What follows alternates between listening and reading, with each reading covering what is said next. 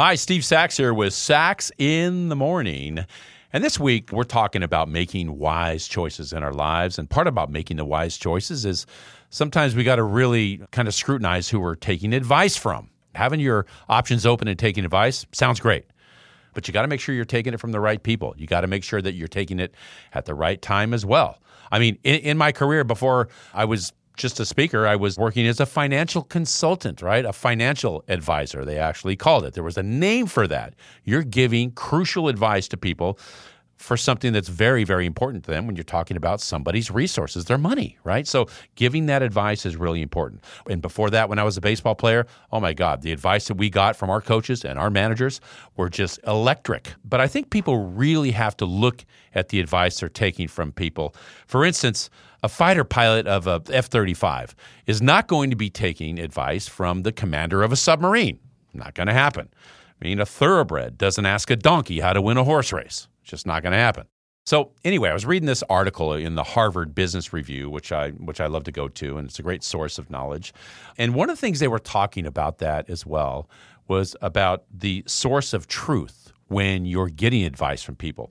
And here's something they talked about in the Harvard Business Review. He said, the first problem with feedback is that humans are unreliable raters of other humans.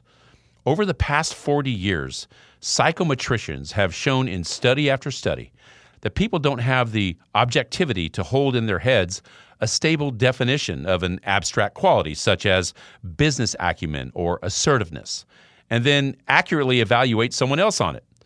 Our evaluations are deeply colored by our own understanding of what we're rating others on, our own sense of what good looks like for a particular competency, our harshness or leniency as raters, and our own inherent and unconscious biases.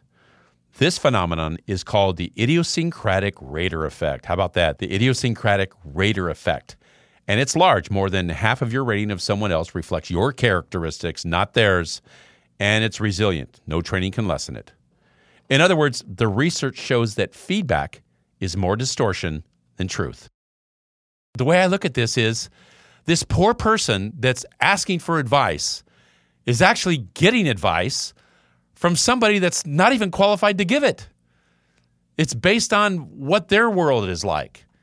So this person that just asked for advice just got advice from somebody that's probably very much unqualified.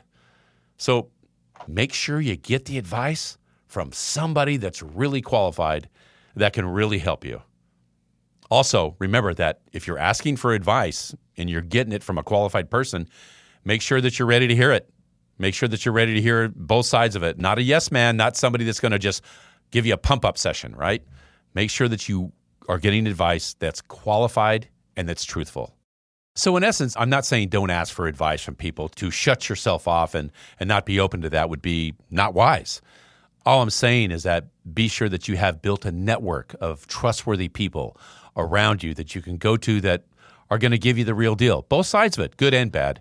And I think by doing that, you're going to get what you need, and that's confirmation or maybe another viewpoint, but at least you're going to get it from somebody that's really qualified, and that's a big plus. And that's also my short for today.